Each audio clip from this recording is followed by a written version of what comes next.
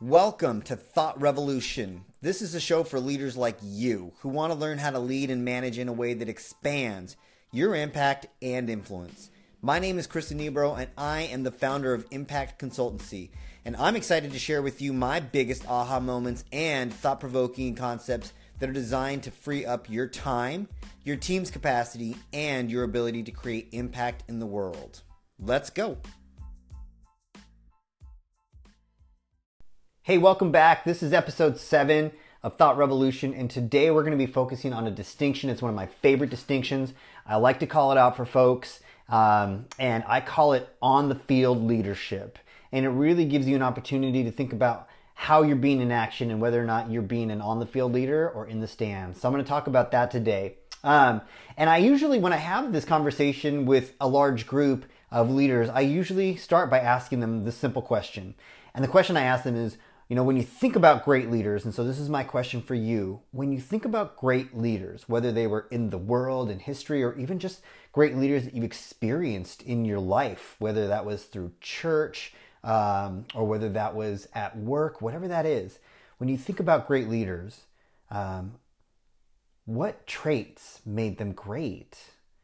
And I usually have a few flip charts and all of a sudden start writing, and you hear all of these things brought out because people have this diversity of experience. They'll say things like, the leaders had charisma, they were collaborative, they had emotional intelligence, they were accountable, they were brilliant, they were a great listener, they were diplomatic, they built camaraderie, they had fantastic vision, they knew the job, whatever it is, right? This mix of relational or technical. And when I'm done, I've got this enormous, wonderful canvas of traits. And then the question that follows is pretty simple as well. It's, so then what makes a leader great? And folks are just kind of puzzled. I mean, is it the number of traits? Is it the right combination of these traits? Is it that some are more practiced at these traits than others? Is it having the right trait with the right group at the right time? Because all of these things are like awesome attributes for any person. And you put them together and yeah, of course.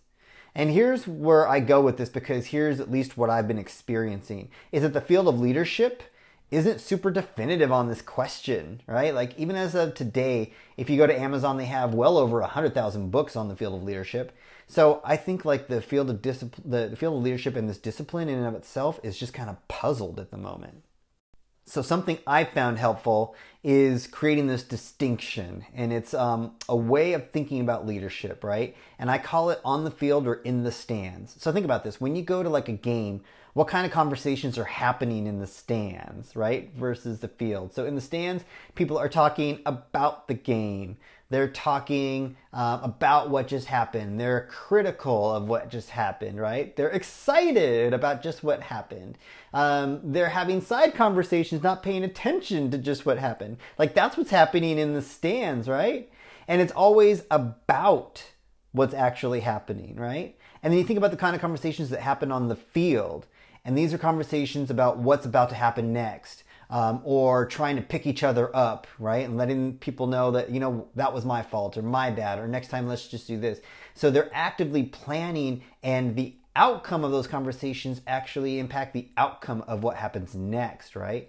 And so these kind of conversations are totally different. So if we take this distinction and apply it to leadership, we begin to see something about our approach to leadership that I think has kept us confused. If you take a look at most leadership books, in fact, I would gather almost all leadership books and trainings, they have this similar approach in that they talk about leadership, right? Go ahead and find a book right now and just look at it. They teach leadership the way that maybe we would approach other disciplines like biology or chemistry. Think about what maybe you learned, in high school or college.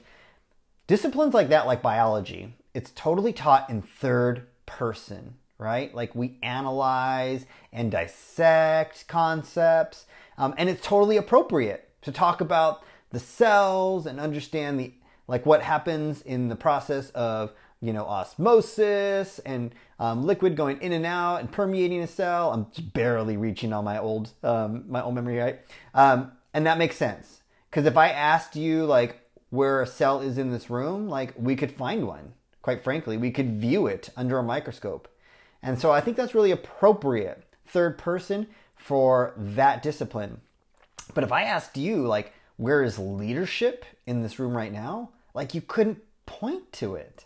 So leadership is a little different than some of the other disciplines because it is an as-lived experience, right? So it requires a new approach to learning, and I think one that is first person, that is based on being and living as opposed to learning about. And I'm sure you would get this, right? Like, you would never, like, my daughter is 7, my son is 3.5.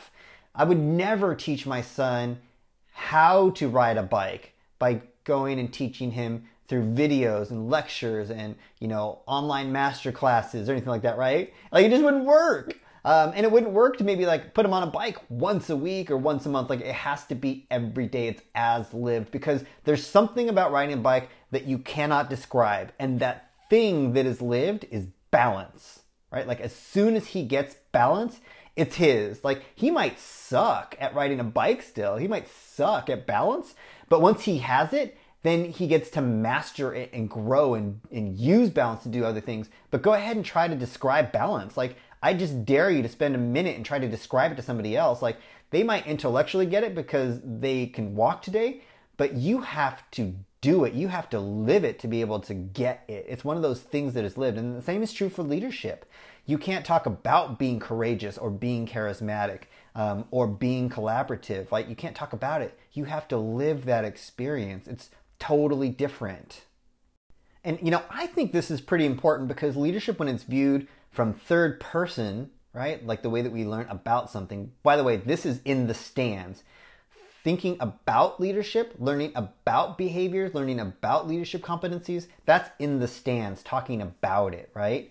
And I think that that's a good, like, it's been useful for the field of performance because it offers familiar reasons to what makes us great. The problem is some of these work some of the time, and I'm in the game of trying to create consistent and sustainable results, so it has to be reliable. So my experience has been that leadership seen from an on-the-field lens or first-person experience would offer that the root or the source of leadership is something totally different. And I think that's really important to explore. I firmly believe that extraordinary leaders are developed in the process of creating extraordinary results. And I think sometimes people freak out when they hear that, right? Like, what's up with extraordinary? But I just believe that leaders are ordinary people. And in order to create the extraordinary leader, it can't happen any other way than them creating an extraordinary result, a result that they wouldn't have been able to create in any other circumstance. This is not behavior-based. This is not learning about competences and being competency-based. But this is about declaring a future that you want and then defining who you need to be that may be different than who you are today. And I want you to consider that all true leaders are heroes. They're ordinary people committed to something bigger than themselves. And that's what I think is important. I think leadership begins with this commitment. It doesn't end there by any means. Otherwise, my job would be all about mindsets, right? And that's just not what I do. But I know that it's a foundation. So leadership begins with commitment, being committed in a way that shapes your being and action so that they're in service of realizing just something beyond like your own personal concern for yourself. And as like these commitments are acted on, these commitments, they create something which others can also be committed and have a sense that their lives are about something bigger than themselves. And I think that's what's exciting about it. And when you think about that, that's where inspiration really has a different, it plays a different role in what we do. We're not convincing people, we're inspired by something, and it touches, moves, and inspires others such in a way that they're inspired by it too. And it's like, it's without this passion that comes from being committed to something bigger than yourself, that, it makes things unlikely to persevere when things get difficult. When those times show up, when nothing's really going right, there's just no way to move forward, there's no help available, and you're feeling isolated and burned out. There's nothing there except what you can do to find something in yourself, that strength to persevere in the face of impossible odds. And most of you leaders out there who've been at this know what I'm talking about. And if you are not a leader, you may know what I'm talking about, but I know that most leaders I've been in contact with know what I'm talking about. And leadership defined from this lens is creating a new future, one that is compelling to others. So leadership is not about what we know or what traits we possess, but more about how you see the world and the future and the access that it can give you to create and act. That's really what is at the root of what makes leadership, in my opinion. Because you see, it's the future that you're living into that gives you who you are right now. And so if you haven't examined what future you're living into, then what you get is this default future that's running the show, right? So I talked about this in my last episode, that you really want to start from a place of intention and outcome and let that drive you. And when you're not, then you get driven by something very different. And you're still living into a future. It just might not be by design, right? And what I'm talking about here when I talk about this kind of leadership, this isn't rah-rah and this isn't too foofy or anything. It's just kind of like how I see things, because I really do believe that leadership has more to do with how we see the current situation and say something about it, right? So oftentimes I'll hold up my hand and I'll hold up my index finger, my pointing finger, if you will, and I'll hold it in the air and I'll hold it pointing straight up in the air, and I'll ask people, what, body part am I holding up? And they'll say, it's a finger, right? Well, first they won't answer because they think I'm tricking them. And then they'll say, it's a finger. And then I'll say, what number is it? And they'll notice that I'm holding up the number 1. And then I'll ask them, what direction am I pointing? And then they'll say, up, right? And so in that example, what I try to call out is that the circumstance or the content of the situation never changed at all, right? It's the context that changed, what we said about it. Because no matter what, whether it was a finger, a direction, or a number, my hand with that digit was just flung in the air, but that didn't change. How we talked about or thought about it changed. And when the context changes, then how we decide to approach the situation changes. How I approach a number or a direction or a body part will be totally different, right? And this isn't about bringing positivity to leadership either. I'm not saying that, positivity, in my opinion, is saying that things are good when they're actually shitty. Okay, explicit, right? But this is about context.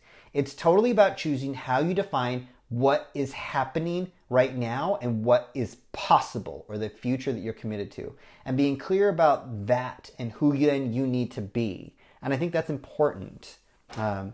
Because I've approached different things from different perspectives. I know I worked with one leader, he was a nonprofit leader, and he was writing a grant, and he's like, I gotta get this grant done. It was just something he needed to get through, as opposed to an exciting opportunity to be creative, right? And open up opportunity. And of course, logically he knew yes, there's a funding opportunity, but that's not how he saw it. And so the context changed, right? What I'm talking about when you're engaged in something and you just get lost in time, the context changed for you.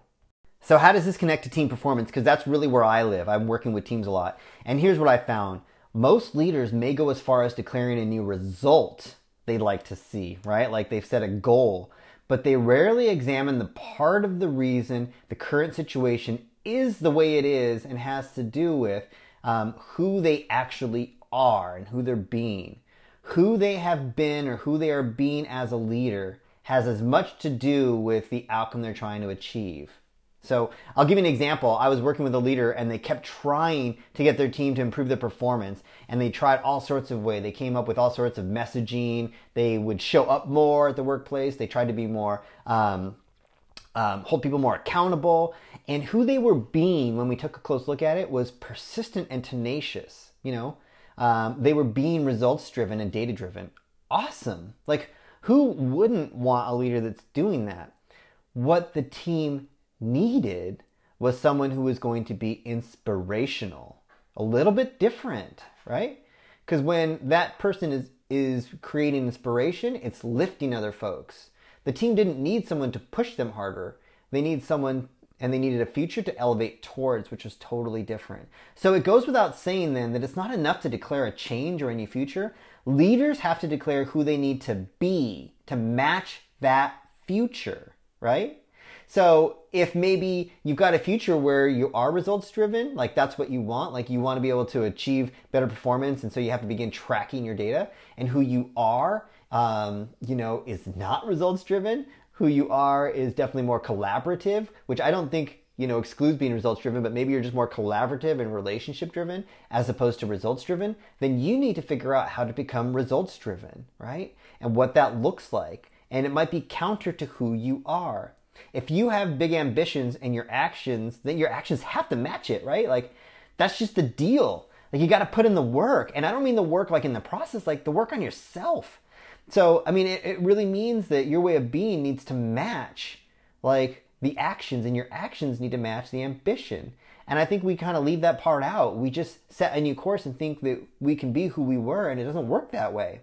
So you may need to consider being inspiring or tenacious, or maybe you need to consider being unstoppable, or maybe you need to consider being patient.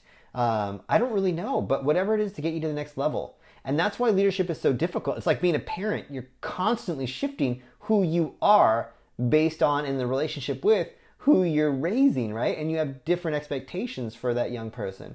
And that's hard if that's not who you've been up to now. I mean, that's just a hard deal, but that's the game.